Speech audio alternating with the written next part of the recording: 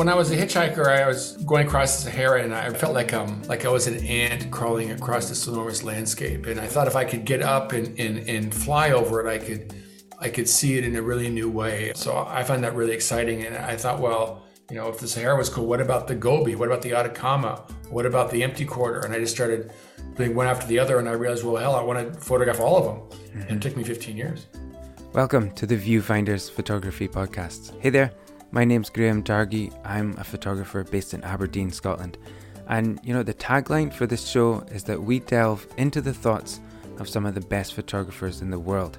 And today's guest, National Geographic veteran George Steinmetz, definitely fits the bill. I'll introduce George in a minute, but first, well, how are things? I hope you're well. Things are pretty good here. It's half term, so my daughter's off school for a few days. So we went to an aquarium in Macduff.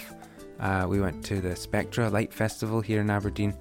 We had a sleepover, one of our friends came over, ice skating, all the good family stuff, but not much time for work. So just want to let you know that the podcast will be on a short break for the next 2 or 3 weeks so I can catch up on some work and get ahead of some podcasting editing. I'll be back with the second half of the season featuring more brilliant guests, including Matt Kennedy, who just photographed the latest Spider-Man movie, and one of my favourite landscape photographers, Julia Redl from Germany. All that and more to come in the second half of this season, back in just a couple of weeks. In the meantime, why don't you check out some previous episodes with amazing photographers like Jim Richardson, Marcel Van Osten, Gregory Heisler, Valda Bailey, Magnus Lindbaum, Tim Clayton, Donna Kraus, and many, many more. You can connect with me on Instagram at Viewfinders Podcast, where you can see updates about the show, see what I'm getting up to, and you can find out about upcoming live events. Speaking of live events, segue, use the code VF10 to get 10% off tickets for the next Viewfinders live event. That's VF10, capital V, capital F10. What's Viewfinders Live? Viewfinders Live is a series of live online events that I run featuring some of my favourite guests from the show. You can join us on Zoom, where my guests give a behind-the-scenes look at their photography. You can ask anything in the live Q&A, and you might even win something in the exclusive prize draw. Viewfinders Live is a fun night in, where you can join a global audience to learn new photography skills and get up close with some of the best guests from the show. Upcoming speakers include food and advertising photographer Scott Coutinho and ICM seascape photographer Shona Perkins. By supporting the event, you'll also be making it possible for me to keep producing new episodes of the podcast. So go to viewfinderslive.com for all the information, to get tickets, and to use the code VF10 to save 10%. Okay, on with the show. This week, my guest is George Steinmetz, a documentary photographer based in New Jersey, who's shot more than 40 major photo essays for National Geographic. He's won 3 prizes from World Press Photo, the Environmental Vision Award from Pictures of the Year, a citation from the Overseas Press Club. He was named National Geographic's Adventurer of the Year in 2008, and he currently has over 1 million followers on Instagram. George is best known for his aerial photography, mainly using a motorized paraglider, which enables him to capture unique images of places inaccessible by traditional aircraft. His restless curiosity for the unknown drove him to hitchhike across Africa as a young man, and has been the drive behind his epic body of work, which covers remote landscapes, climate change, and global food supply. George's work has huge scope and scale, and our conversation touches on a few of George's long-term projects, how and why he got into aerial photography, and how he was almost shot with an arrow. It's a real privilege to have George on the show, and I hope you enjoy this as much as I did. Here's my conversation with George Steinmetz. George, welcome to the podcast. I'm so excited to meet with you today. I'm grateful for your time. I set aside time to prepare for these conversations, and I found myself so engrossed in your website, in the photography and the stories that go along with them. And it just took way more time than I thought it would. And I sort of felt like, wow, I should be like writing down my questions, but I'm just reading these stories from your photography. And so many strands I'd love to pick up with you today. So let's dive right in. You were born in California. Did you grow up there? Yeah, I was born and raised actually it's kind of embarrassing, but in Beverly Hills, California. Oh, wow. That's fancy. It wasn't as fancy then as it is now, but you don't have any control over where you grow up. You just you're there. Yeah. But it was kind of when I was a kid, like I was still with the Boy Scouts and I rode my bike to school and there was a pet shop and whatnot. But economically it just kept going and going. And I left when I went to college. Okay. And so what kind of work were your parents in? Well, my parents were divorced. My dad was in the lumber industry, and my mom, my parents were divorced, and she was a single mother with 4 kids, and I don't know. She ended up when the time I graduated from high school, she was working for Stanford University, which is where I went to college. Okay, great. Okay. And so, what did you study in college? I studied geophysics, and I didn't really use it very much. I was in my third year of college and I was kind of panicked about having to actually go out and make a living doing something I wasn't so excited about. And so I decided to go on a big travel. And I wanted to go, life had been pretty easy for me growing up in Beverly Hills. And so I wanted to see a very different part of the world, get kind of as far away from, that life of, privilege as I could. And so I went on a long hitchhiking trip to Africa and I didn't have much money. My parents refused to let me go and I had to go with my own savings that I had from summer jobs. And I spent a year hitchhiking around Africa I think I lived for a year on $5,000.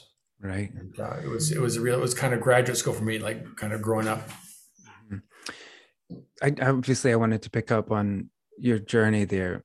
And I can imagine for a young guy from the States or any Western country, I guess, going on that kind of journey, it must have been, life-changing, obviously, is sort of the cliche word to go to, but tell me about that experience. How life-changing was that and how did that sort of unfold for you when you got there? I went there, I think, originally kind of to, in a way, as much to get away from my upbringing as it was to go and understand Africa. And then when I got there, I didn't really know much about the African continent. I didn't, when I started traveling, I had to learn French and then Swahili to get around.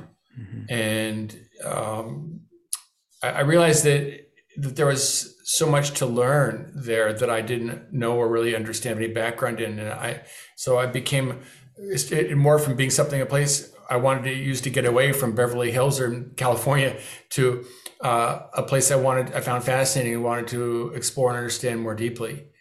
And I originally I grew up with looking at like National Geographic as a kid.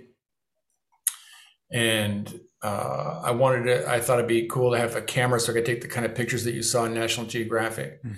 And this was, with film in 1979, and I'm 64 now, so it was a long time ago. And so I couldn't see what I liked the process of taking pictures, but I didn't know what the hell I was doing, and I couldn't see the results. So I took a lot of bad pictures, but I didn't know they were bad pictures till much later. But I love the process. I loved having a camera. It gave me an excuse to go and explore things. And I like that process. So where did you start on that journey? Where did you land in Africa? Well, I flew on Laker Airways from LA to Heathrow or Gatwick, and then I just started hitchhiking, and I went down through Italy, and I took the ferry from Sicily to Tunis, and then I started working my way across the Sahara through Algeria to Niger. I got into Chad during the Civil War, which was kind of crazy, and then through what was then called Zaire, now it's called Congo, and got across there to Rwanda and Tanzania, Kenya, and back up through Sudan to Egypt. And I didn't have much money, so I just had to hitchhike. And that was one of the rules. I learned like kind of 3 rules of hitchhiking: is you don't pay for a ride, and you drink any water that comes out of a pipe, Mm-hmm. and then you just you sleep when it gets dark, and be friendly to people. Mm-hmm. And it worked out well for you. It was safe and everything like that. Well, you have some educational experience along the way, and you learn how to get along with everybody from you know nuns to arms smugglers. You have to get along with everybody, Mm-hmm. and so it was kind of a finishing school for me. And I'd say in college I had taken some classes in anthropology too, and I found it really interesting trying to understand the ways of traditional peoples there, how they made a living from the land, Mm-hmm. and I tried to document that with my camera. Mm-hmm. So yeah, I read on your website somewhere that one of the quotes that I've taken out is you have a restless curiosity for the unknown. Was that something that you had at that young stage, or I mean, that was something that helped you to drive that travel, to be curious, to ask questions, to find out about the new cultures and the new places and the new people that you were meeting?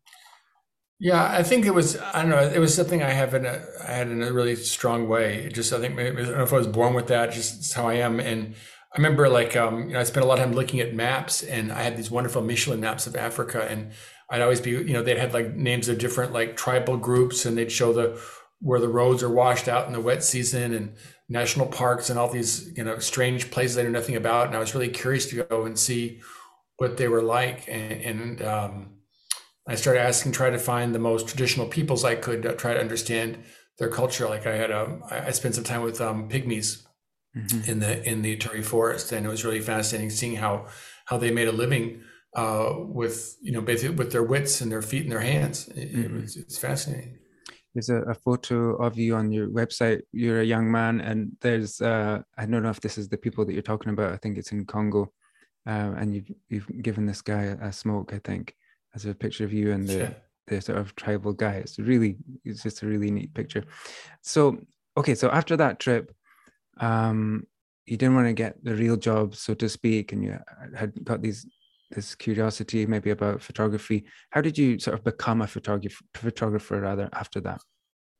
Well, I was a bit naive. I thought, I could go and do that, and I could like, take my pictures of National Geographic, and they give me a job. And Mm-hmm. I didn't, I didn't really know what I didn't know.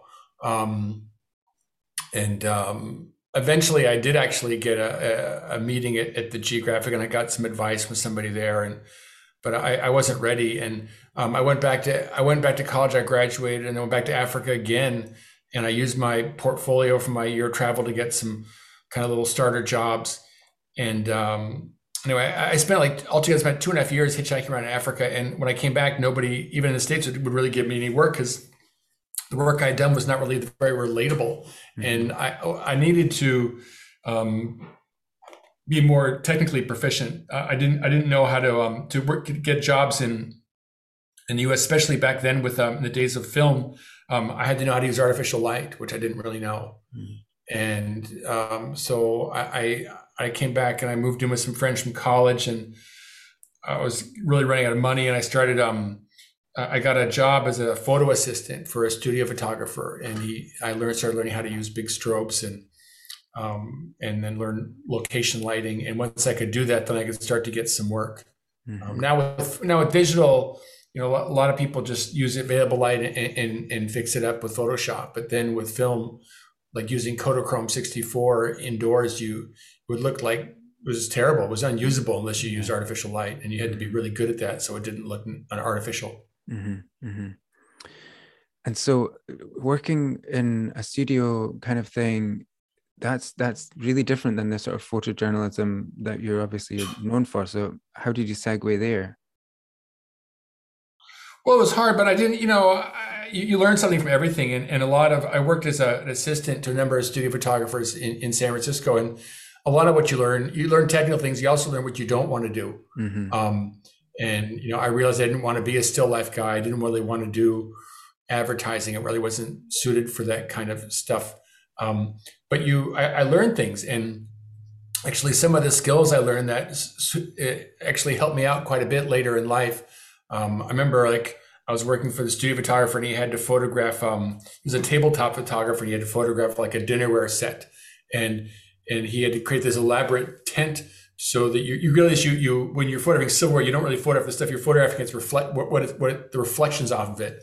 Yeah. And some years later, I was working for the Geographic, and I had a story to photograph a robot, and the robot was all chrome, and I realized, oh, this is like silverware. I gotta create. So I built a huge tent that was like the size of a house around it with panels, because I was trying to light the reflections off the robot. And it's like, so you learn stuff from that. And I learned, like, when you want to photograph something, I personally prefer to be like eye to eye with it. So, and you want lights that are the same size as your subject. So if you're photographing a car, you want like a really huge light. If you're photographing a mouse, you want a mouse size light. And you learn like kind of basic stuff. And so I was really, I learned my chops. It didn't take me very long. Like after a year or two of being a photo assistant, I was ready to, or I thought I was ready to go out on my own. But what I really loved, as you point out, Graham, I love being out in, in kind of frontier areas. And I like being in remote areas and trying to tell the story of those places. So to bring it back to Geographic then, was that like something that was bugging you, that you wanted to shoot for them? I know, like in the beginning, there was maybe a naivety about that, saying, I'll shoot for National Geographic. But at some point, did it become like an ambition?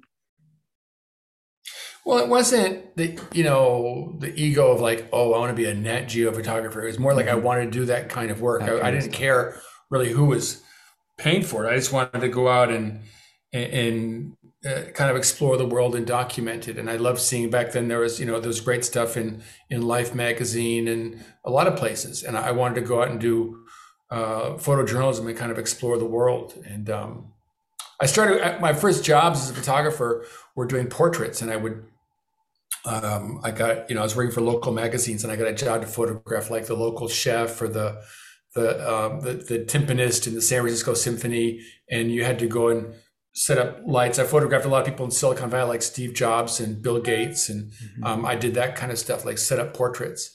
But I really preferred being out and doing kind of reportage. I want to get into the aerial photography. So I was read that it was your African journey where you started to think about aerial photography. So when was the first time that you managed to get up in the air to do that? Can you talk about that experience? Yeah, I came back from Africa, and I was when I was traveling in Africa, I was traveling a lot of trucks, and they put you're not paying for a ride, they put you on top of the truck. Okay. And usually it was an open cabin truck with like a pile with like, sacks of stuff, and usually people on top with your goats and everything. And you have to duck the trees as you're going down like jungle roads. Yeah. But I have to say, wouldn't it be really cool if I get up higher and I could like fly like a bird? I didn't want to fly like high, I want to fly like a bird. And but that stuck with me, because you when you get above, you can understand the geography a little bit better, differently. And so I was, when I came back to San Francisco, I was trying to build up my portfolio, and I decided I wanted to do a story on a sheep ranching in Nevada. And I went out and I found a guy at the local airport who would take me up for if I get paid for the fuel for a Cessna. Okay. And it was just wonderful. Like, I still have that photo. I took it out the window of a Cessna, but looking down on agriculture in Nevada, and just, you get up and it's like, whoa, it's like you're like flying over the map. And it was really exciting. And most magazines don't really use that kind of photography, but I found it really captivating. And when I started working for the Geographic and magazines that use it, that was usually my favorite part of the assignment, was the flying. And so was your first aerial Geographic story, was that African Air? Was that right? No, I took, there's an old saying that as a journalist, you write about what you know, or you photograph what you know. And my first story for the Geographic was about oil exploration, how oil is found. And basically, it was about what I studied in college. I studied geophysics. And when I was a student, I got some summer jobs working for oil companies. I worked for Texaco's Alaska division, and I worked for a seismic exploration crew in Mexico. And I would spend time talking to these guys, they tell me these tall tales about, when I was in Kuwait, the rig blew up, and they were telling all these stories about it. Yeah. And so I heard all these stories, and so I pitched the story to the Geographic about how oil is found. And this is when oil was really expensive. And because people don't really know, they think it just like squirts out of the ground, or they thought at the time. And so that's what my story was for them. And I started going around the world, and I actually had a great time. I got to New Guinea and Sumatra, where they were doing a lot of helicopter operations for oil. And that was really fun to go out, especially when somebody else is paying for the chopper time. It was really fun. Okay, did that project take you to Aberdeen as well? Yeah, I was working on oil. I wanted to. I'd heard all these stories about crazy oil situations, and I wanted to photograph offshore oil. And I wanted to go out, and I found these seismic boats that were going out, and went out. I wanted to go out in a really bad weather. I thought that'd be really dramatic, because usually they just kind of drive around the ocean back and forth like a big lawnmower, and it's kind of boring. So I thought, well, where would be the most interesting area? The North Sea. They got really nasty weather. So I went up there in February, and sure enough, we got stuck in a force 10 storm. It was crazy. Right. So I wanted to find like the nastiest weather find. Yeah. Well, yeah, you're probably in the right place. Everybody here, anyway, in Aberdeen, works in the oil industry. I mean, most people. Everybody is a geophysicist or an engineer or something, and it's an amazing industry. Me being on the outside of it, I don't really know much about it, but it's interesting that you've got that oil industry link, because in Aberdeen it's really it's like the only game in town, So well, Graham, like the oil industry, it's the oil guys are kind of secretive. Like you talk to the exploration guys, and they really don't. They really keep their mouths shut, because they don't want you to, like, they find some really big find, and they want everybody to know where it is, because there's like hundreds of millions of dollars on the line. So it was really helpful for me when I started working that story. I could talk oil, and I could make these guys feel comfortable. Right. And I knew what they didn't want me to know. I didn't, I didn't know. So I said, look, I don't want to see your maps. I don't need that. I just want to see, your doodle buggies. And they go, oh, cool. You can see the doodle buggies. And that was the picture. What was secret for them wasn't really visually interesting. And so I could use that to make them comfortable. Okay. I wanted to talk about your project, Desert Air, because you describe that on your website as an obsessive project. And can you talk about that one? I was wondering if it segued off of any other project that you'd done before, how one thing had led to another, and maybe just tell us a little bit about that project, Desert Air. Yeah. Well, I mean, when I was a hitchhiker, I was going across the Sahara, and I realized I felt like I was an ant crawling across this enormous landscape. And I thought if I could get up and fly over it, I could see it in a really new way. I could kind of understand the geography. And so after I had done a couple stories for the Geographic, and I thought they would kind of trust me to propose my own thing, a big project, I pitched a story on the Sahara.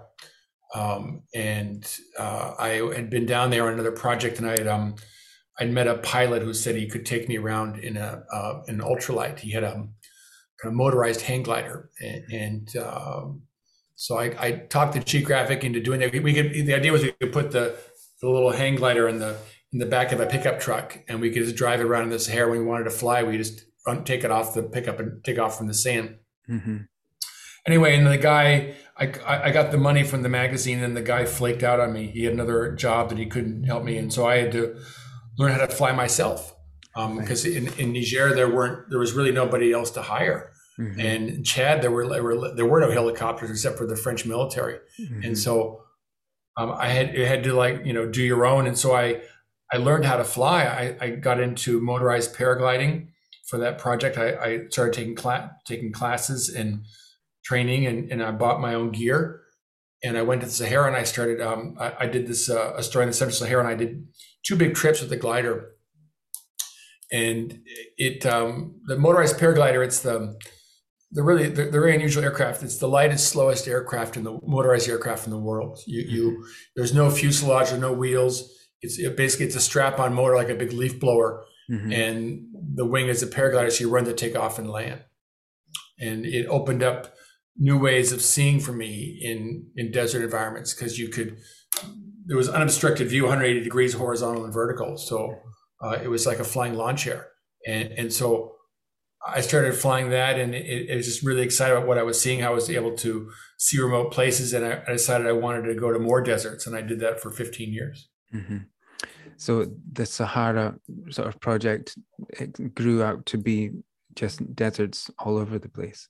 Yeah, it's kind of like I felt kind of like I had like somebody handed me a football and I had a big opening and I just wanted to keep on running. You know, I was seeing stuff that like nobody had really seen. I could fly in places nobody had ever flown before, and seeing, and it wasn't like, you know, bragging rights. It was like I was seeing stuff that was really cool that you couldn't get access to any other way. And so I find that really exciting. And I thought, well, you know, if the Sahara was cool, what about the Gobi? What about the Atacama? What about the Empty Quarter? And I just started doing one after the other, and I realized, well, hell, I want to photograph all of them. And it took me 15 years. It's quite interesting. I'm sure people must say this to you, but you would think desert, there's nothing there, but that's not what you found. I read somewhere that you discovered the highly developed strategies that allow man, vegetation, and wildlife to endure on the outer limits of survival. Can you unpack that a little bit and talk about what you really found in the desert from that angle? Well, I mean, when you're flying, it's on remote areas like that. I was interested in hyper arid environments where there's virtually no vegetation, and it looks like the earth with its living skin peeled away. And you do find wildlife out there, but it's like I said, like you pointed, it's at the very edge of what's possible. And the oases are kind of like they're kind of like the inversion. They're kind of like islands out in the Pacific. It's just these little oases, and you find it's really interesting how people and animals have adapted to the environment. And it's like these desert environments. It's like the earth with its living skin stripped away, and everything is very raw and apparent. And from the air, there's nowhere to hide. You can see everything. It's just really beautiful. And you see it. I mean, you see that played out in all these different cultures. Because I found, for me, deserts, it was like a disparate family that was, you know, like people separated at birth, and you would find similar like shapes and forms in different deserts, but they would all be unified by aridity. And you find salt, and but you find deserts in everywhere from the Sahara to Antarctica to the Andes and the Himalaya. But you start looking at them and you find, oh, they're doing the same, you know, similar kinds of water conservation, the same forms of Barkhan dunes, the same wind erosion, the same issues. That's really interesting how things are sort of connected in that way, isn't it? Things that would seem disparate like that. When you got into the using the paraglider, then what was the sort of learning curve for that? Because the way you've described it, it sounded like you were really dropped in the deep end there, and you just had to kind of get on with it. I can imagine nowadays you probably need to do some training and get some kind of license. I don't know, but there you were just had to get on the thing and fly up. Did it come to you quite easily? And how do you manage the camera when you're up there? I would have dropped it, obviously. How were just the sort of logistics of that process for you? Well, in the U.S. where I was doing my training, there was it's kind of unregulated. There's no license or required or available. The FAA's attitude is, you want to go kill yourself, just don't take anybody with you. So you're not allowed to fly over populated areas, and you have to be careful. And so you start asking around, and I talked to some people before I got into it. I talked to people about it who had done it, and they told me that it was reasonable if you only flew really early in the morning and really late in the day, because in the middle of the day you can get big there could be big bubbles of hot air, and you get like dust devils and turbulence, and that can cause the wing to collapse, which can be fatal. But if you fly really early and really late in the day and you take certain precautions, it's safe. It's kind of like rock climbing. If you clip into solid rock and you check your knots, it's okay. And I only wanted to fly early in the morning and late in the day. So I said, oh, well, that's reasonable for what I want to do. Because, early in the morning and late in the day, that's only when you have really nice light. So you just start kind of, and then you hunt around trying to find like somebody who's a good instructor. And I got into paragliding when I was about 40, which is good because it's not the safest sport, but when you're older, I think you're a little bit more cautious. It's like I don't want to give a 17-year-old a motorcycle, and you get into it when you're 40, and you're going to be a little bit, you're better at risk management. So I just, I started taking classes and buying the stuff, and I just, you figure it out, but you have to be careful because there's no manual. Yeah. And I was flying in a lot of, when I was doing the deserts, Graham, I flew in a lot of really weird areas where nobody ever flown a paraglider before. So there was really nobody to ask. We had to go and look at stuff and think it out really carefully. I always did my flying with another person who was a more proficient pilot than me. Mm-hmm. It's kind of like you go, if you were diving in, hazard environment, like say like under ice or shark infested water or something, you'd want to have a pro diver with you, who could kind of watch your back and help you figure out safety issues. So that's what I did. I took a pro pilot with me every time.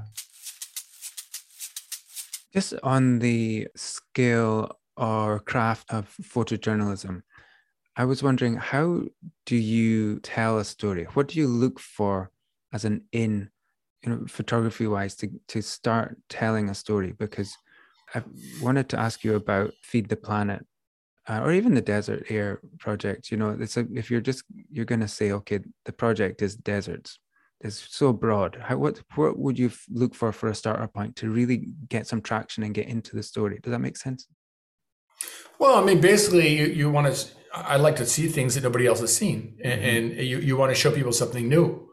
And I have a voracious appetite for pictures, and I've seen a lot of stuff. And he's like, I want to see stuff that what haven't you seen? And so with the deserts, that's what I really loved about the gliders. It let me go and fly in areas that were just gorgeous, but especially from the air, and no one had ever seen it like that way before. And that was, I used to love being like on an airline and looking at the person next to you opening a magazine, like when they actually open magazines, and look, and you'd see, like, sometimes there'd be like a magazine with my pictures in it, and I wouldn't say anything. I just watch them, and you saw if you got more of their attention than the picture before or after, and you want to, you're like, wow, look at that, Martha, that's really cool, and that, to me, that's that's what the story is. And it's the same thing with deserts as it is now. I'm working on food. I like photographing really large scale food situations, stuff that most people consider kind of freaky because they haven't seen it before. And so I went, like in China, I got into the biggest pig slaughterhouse in the world. And it's like, whoa, you ever seen, I mean, there were like 1,200 people on the cutting room floor. It was crazy size. And I like to see stuff, nobody's seen. And so it's the same curiosity and, show the hidden world. Yeah, it's that curiosity that's still driving you. So, okay, on the Feed the Planet project, I found this so interesting. And like you say, most people haven't seen these places, or, I mean, we know our food comes from somewhere, but we don't necessarily want to see the process that it goes through, I think.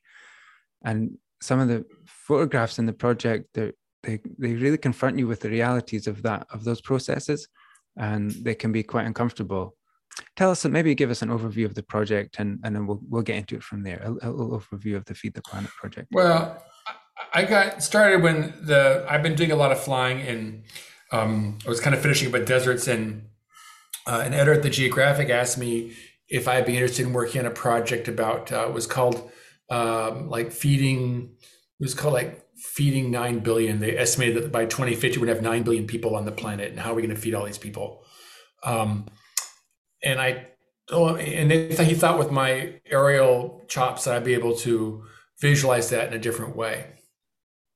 And I told him I thought it'd be interesting, but it'll be only interesting if you were to look at the mega farms, like the freaky farms, because like a cow under a tree is not very interesting, but you see, like a mega feedlot or something, that would be, more interesting. Mm-hmm. And so he agreed to that idea. And so also the nice thing about seeing lots of something is you get an idea of feeding 9 billion, it communicates that.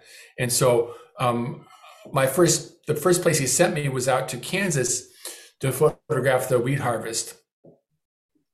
And I started looking for the biggest wheat farmer in Kansas because I like scale.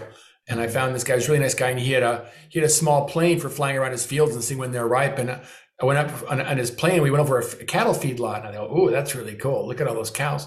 And we went over a cattle feedlot where they had dairy cows, so they were like white cows against all the brown poo in the feedlot. So they stood out really well.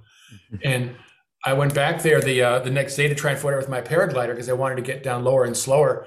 and I got thrown in the county jail for criminal trespassing. Wow. And I thought it was really weird. I mean, when I landed, the sheriff's, was kind of hot and bothered, and I showed him my Nat Geo ID and gave me one of my editor's phone number, and I was very, transparent with this guy, and they said they were throwing me in jail because they were concerned about agro security. Okay. Agro security. I was worried about my own security. I thought I might my motor quit and I get stomped by the cattle, and then it dawned on me that there are elements of our food supply that some of the larger producers don't want us to see. Okay. And, if you're a journalist and you're interviewing somebody and all of a sudden they get all nervous about something, well, that's your question. You hit on something interesting. Mm-hmm. And it's kind of like with the deserts, I wonder if it hadn't been seen. It's like, well, I realized a lot of parts of our food supply haven't really been seen. Mm-hmm. And I felt like, as a consumer, we have, if maybe not a legal right, I think we have a moral right to be able to see, or a natural right to see where our food comes from. Mm-hmm. And so I started looking a little more intently at that. And that was 8 years ago. And so that farmer, that rancher in Kansas, he did me a great service by getting me thrown in jail. Yeah. And so did you have difficulty getting access to some of these places then, or for that reason, or does National Geographic just open all doors?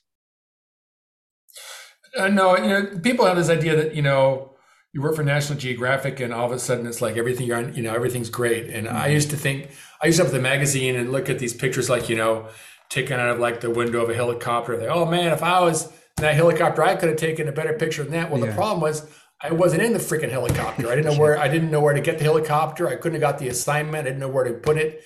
And so it's all for the Geographic. I mean, basically, they'll let me use their name and their letterhead to write a letter to get into a place.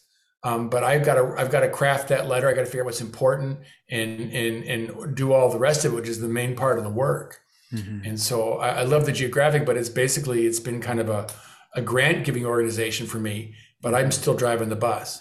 Mm-hmm. And because when, on a project like the kind of projects I do, they just are basically signing the check and giving me a long leash. Mm-hmm. So some of the photographs and some of the facilities that you get to on this project and this sort of industrial scale of the agriculture, like I said before, it's a little bit shocking sometimes to see it. And you described a place you were in earlier as well. What have been the takeaways for you from this project, from seeing that huge scale of agriculture? Has it challenged you in any way? Has it impacted you in any way, I guess, is what I'm trying to get to. Well, it can be kind of, we're fed all this kind of propaganda about where our about food, like, you buy, like the butter and it shows like, the happy cow in the green pasture with a little fence behind. Mm-hmm. And we have these kind of idealized views, and a lot of that is actually put forward by the food industry. Mm-hmm. And it's kind of, false marketing. It's kind of like, if you buy these pantyhose, you look like Kim Kardashian, and that's really not the case. Mm-hmm. And so, but when you go and you see these places, sometimes, it is kind of disheartening. I mean, like in the morning I have, there's this kind of Greek yogurt I get, and I've been to their factory in Idaho, and the place, it looks like, it's massive, and it's all these machines of stainless steel. And I feel sometimes I'm like this little gerbil, like sucking on a silver tube coming out of this big agro-business machine. But that is, if you want to feed 9 or 10 billion people, you want to do that as efficiently as possible. And so, people think a lot of these animal operations are inhumane, like, these chicken houses where the chickens are all crammed in these little cages. But if you want to feed 9 or 10 billion people and you still want to have some wilderness left, you want to really minimize the agricultural footprint. And you don't, if everybody, to put it another way, if everybody eats organic, we're screwed. There's not enough land and water, because organic food takes a lot more land and water generally. Okay. And so I see that it's complicated, that, and if you eat like, conventionally raised poultry, that's actually in some ways better for the environment. I wouldn't want to be that chicken, but it's actually better for the environment. Mm-hmm. Because it conserves more resources. Mm-hmm. So it's So complicated. it's complicated. Yeah. The other thing that's kind of tricky for me is I have to go up to the owner of, like, the $4 million chicken ranch and talk my way into that place. Mm-hmm. And I have to publish picture. When I publish pictures, I don't want him to feel like that guy ripped me off. That guy, that guy lied to me. And I want to be transparent, and I want to give a fair shake. I want to explain what they're doing so that people can make up their own mind of what they want to do. And so if I'm doing my job right, the chicken farmer should be happy that he looks right, and the people who are animal rights activists should be all pissed off, and everybody should be able to, you just want to present the information and let people draw their own conclusion.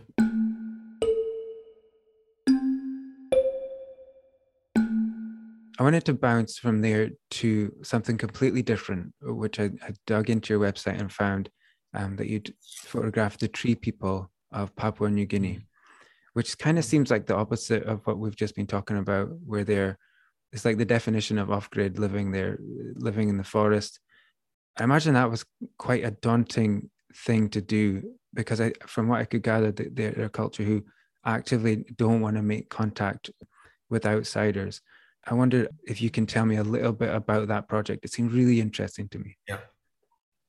I was working in New Guinea, and I was in Indonesian New Guinea, and it's the Indonesian half of the island. And the people there were, a lot of people there were, most of the people there weren't contacted by the outside world until after World War II, especially up in the highlands.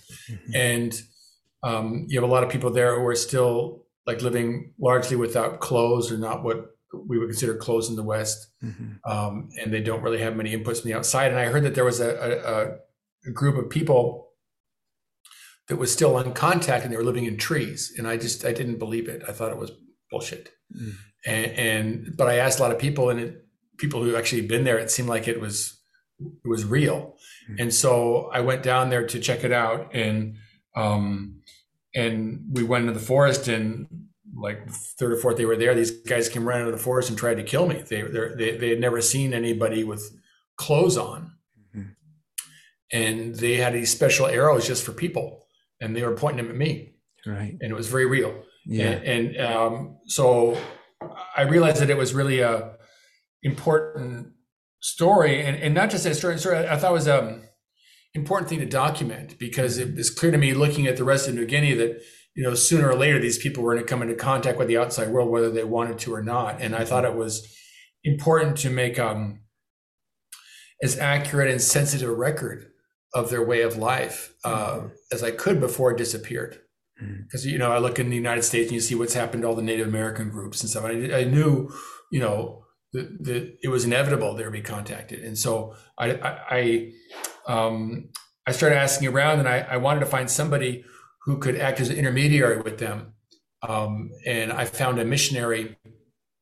I heard about a missionary who was the only outsider to have spoken the language, and he went there to basically translate the Bible into their language. He went through there's a missionary linguistic group that he was working with, and so I went and I saw him, and I convinced him to come back to New Guinea with me and do a more serious expedition, so we could go really deep and find people and document people who had never been contacted. Mm-hmm. And so that's what we did. And it was a really difficult and fascinating experience. Mm-hmm. Do you feel like you were able to make an accurate sort of documentation of their way of life without intruding and that kind of thing? Yes and no. I mean, there's a theory. There's a theory in particle physics. It's called Heisenberg's uncertainty principle, that you don't really that you can't really document a thing. You can just document your effect upon it. That's kind of paraphrasing, but it's kind of like with particle physics. You try to look at like these, little molecular bits. You bombard them with things, and you see what happens. Like you throw a bomb in there and see what runs out. and basically that's kind of what we're doing with these people. I mean, the fact that you're there means they're no longer uncontacted, but you try to go in and be as sensitive as you can and try to say, like, well, what are you guys doing tomorrow? And they say, what do you mean, what are we doing? You're here. I mean, like, it's kind of like you're a Martian in their house. All they want to do is look at you because you're the weirdest thing they've ever seen.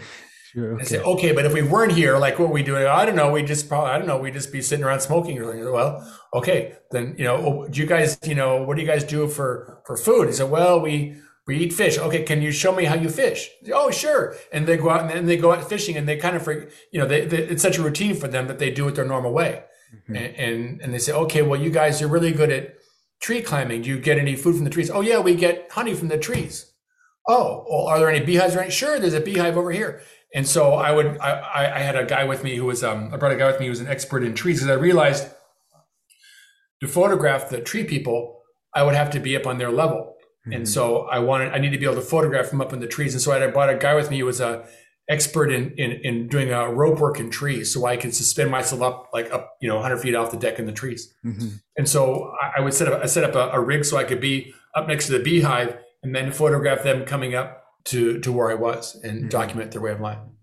That's been a completely fascinating experience. I'm going to move on to talk about other things in a second, but I would just wonder, you've traveled so much, you've seen so much, many things that other people would never see with their own eyes. What's your sort of takeaway from that? What have you learned along the way, if you could encapsulate that in a short paragraph? Well, I mean, Graham, the whole world is fascinating. It's kind of how you look at it, and my advice to photographers is just to go and photograph what they know and show that in a way that they, with their unique perspective, that they can to others. I mean, I remember once I had an assignment to photograph my hometown of Beverly Hills, and I decided that it'd be interesting to photograph a maid's perspective on Beverly Hills. Mm-hmm. And you ever think of all the rich people? It's like, no, but what's it like being a maid in Beverly Hills? So it was really hard, but I actually found an old friend who would let me photograph their maid's life and follow the maid around. Mm-hmm. And it was interesting because I just realized that the maid was like the best friend for the kids. The mom was off on her beauty appointments, and the dad was off making shitloads of money. Mm-hmm. And the kids were helping the maid vacuum their bedroom, and they're having a great time. They're playing vacuum, and they're having a great time. And that was really the untold story of Beverly Hills. So you photograph what you know. Mm-hmm. That's the advice I have for people. Yeah, that's a great way. And do you become confident in finding your own angle like that? And looking for your own narrative or your own spin to put on a story like that?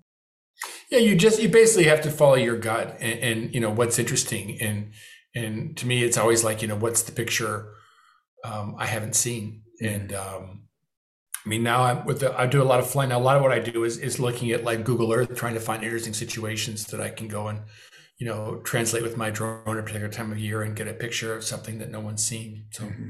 But it's constantly looking for the new and the interesting.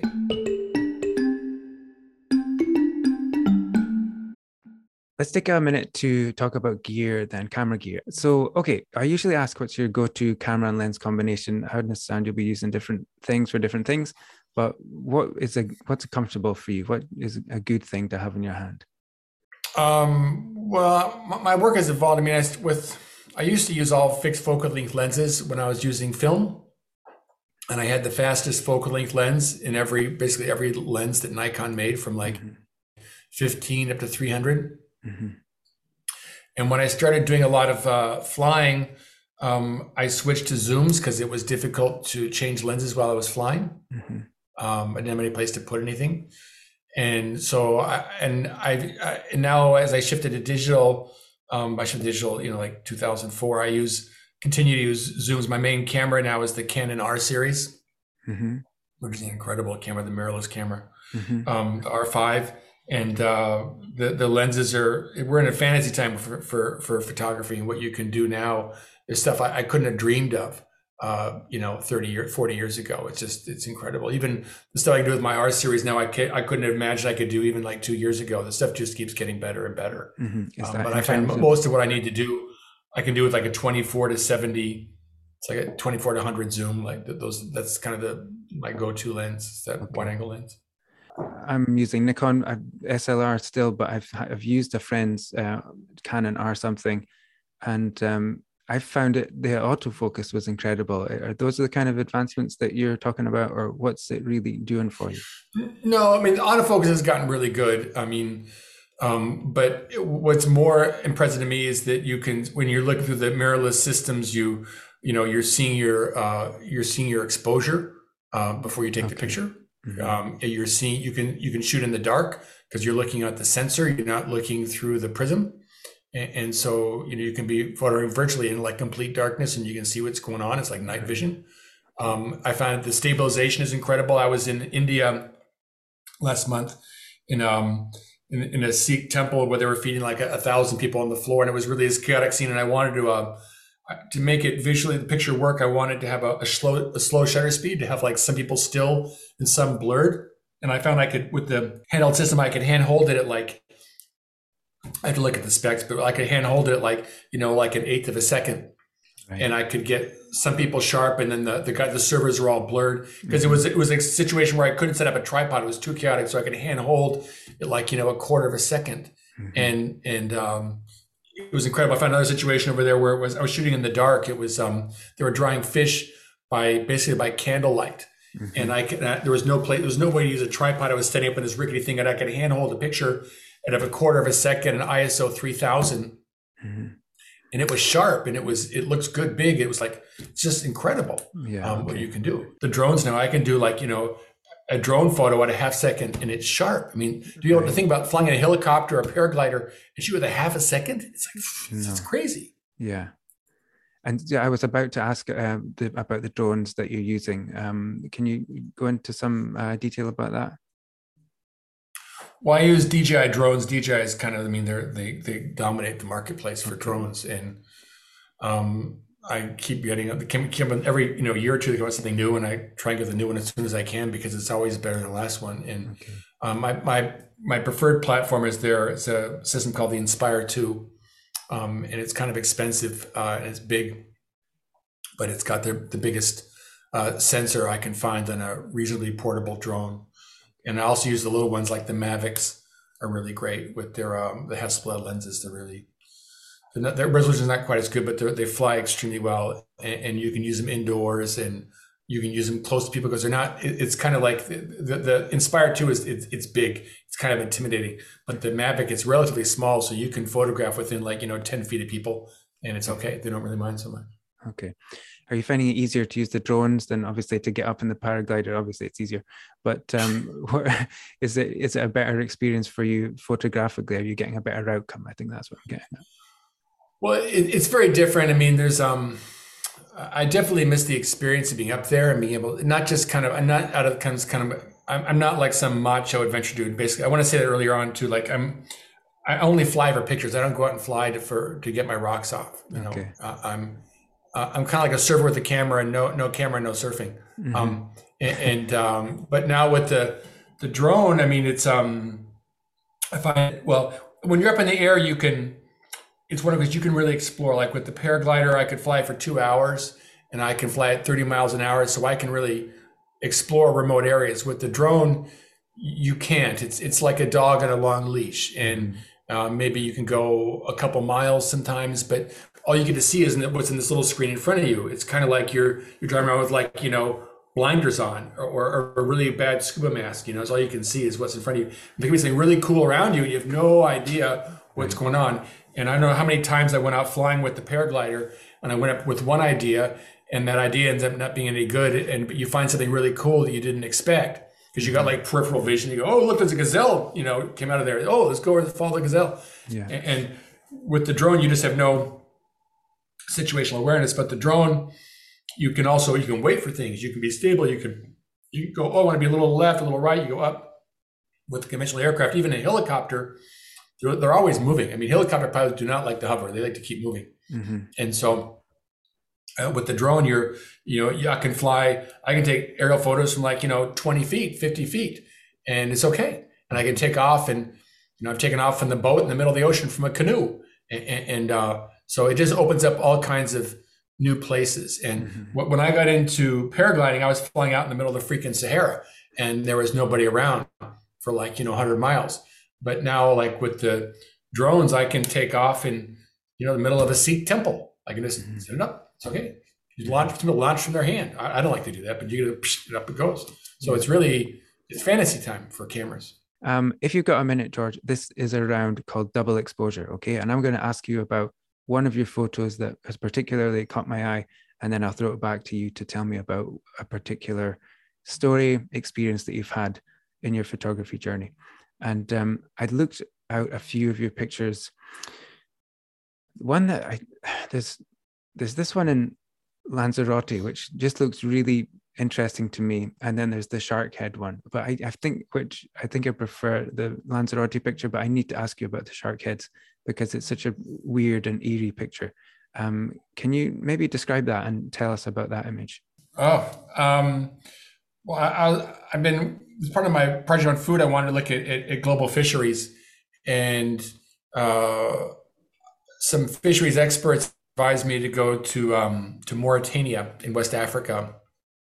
It's a desert nation with a very productive fishery. And I went to a port in the far north called Nouadhibou, and it's the only deep water port in the country.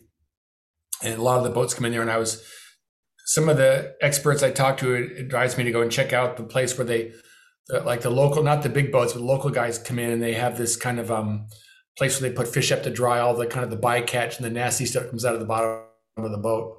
Mm-hmm. And one area they had where they were chopping up sharks, and they had all these baby shark heads, and they put them up to dry. Apparently, it's a popular soup in Nigeria, shark head soup. Mm-hmm. And so these are baby sharks. I mean, the shark heads were kind of like as big as your computer mouse. The shark heads, and they cut all their heads off and they put them out to dry. And the way they did it, they'll do them on their back, and so it's like they look like these kind of like sad pumpkins, these like white sad pumpkins with these kind of like curved mouths all pointing down. It's kind of spooky, it's kind of Halloweenish.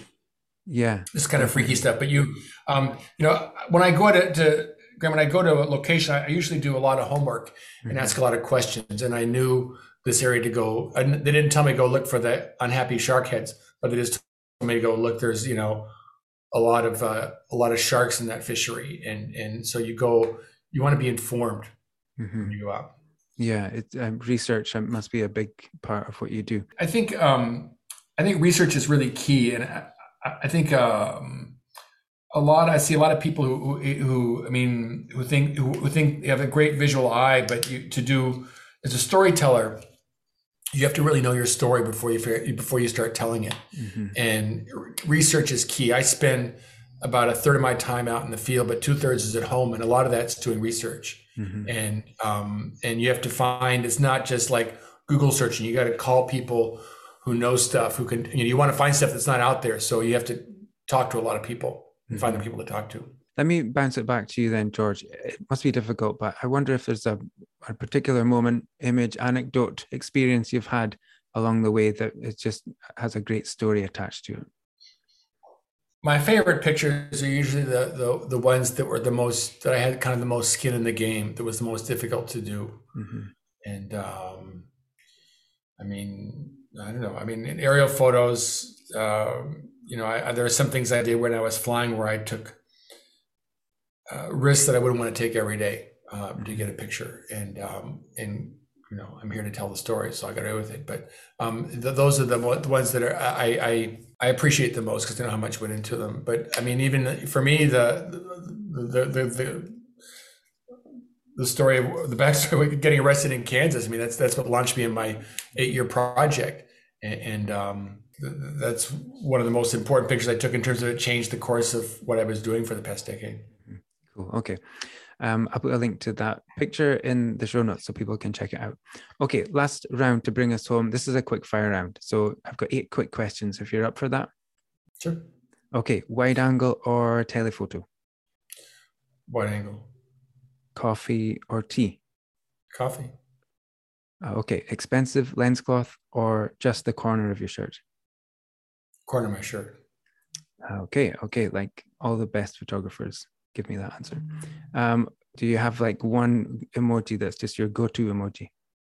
Yeah, it's usually the kid like what the WTF emoji, like your hands up. I don't know what to do. Okay, yeah, that's my one. It's got all kinds of uses, so you can apply it on almost any message. What I wondered, what is the most unexpectedly brilliant place that you've traveled to? Unexpectedly brilliant. Lanzarote was pretty unexpectedly brilliant for me. Yeah, I like you find weird places. Often like remote islands have really good stuff on them. Mm-hmm. And what was there? Was it the volcanic sort of landscape? I think is pretty cool, isn't it? Yeah, it's the way they farm in Lanzarote. They have this form of pit agriculture that was really visually from the air was really beautiful. It looked kind of like a black egg crate with grapes in the hollows. It was really beautiful. Okay, yeah, I was going to ask you about that one. I'll put a link to that picture in the show notes. What's a weird thing I could find in your camera bag? Toothpicks. Oh, okay. Is it for picking your teeth, or is there a photographic? I got these space teeth, so I got to pick them all the time. I mean, it's other weird stuff. I mean, I keep my camera bag pretty clean. There's just not a lot. I don't bring a lot of gadgets. It's you always have extra batteries and extra memory card, and that's about it. Okay. Keep it clean. Yeah, nothing that doesn't need to be in there. Name a photographer that we should all know about. We should all go check out. Somebody comes to mind is really interesting. I spent a lot of time in India recently, so I've been thinking a lot about Mary Ellen Mark. Really extraordinary photographer. Mary Ellen Mark. Mary Ellen Mark. Yep, I get you. Okay. Link in the show notes. One of the greats. And when do you feel at peace with the universe? When I'm sleeping. Cool. Okay. I can relate to that for sure. I want to thank you for your time, George. It's so fascinating. And I think, like I said at the start, I was a bit overwhelmed in knowing where to go on this. And I think we've managed to touch on a few interesting things there. So thank you so much for your time and all the best. Thank you, Graham. Thank you. Thank you for listening. Follow George on Instagram, and I highly recommend delving into his website. It's so interesting. You can check out his books, which are linked in the show notes as well. Remember, you can use the code VF10 to save money on your ticket for the next Viewfinders Live event. And if you like this episode, then check out my conversations with Jim Richardson and Robin Moore. Have a great week. Take care, and I'll see you soon.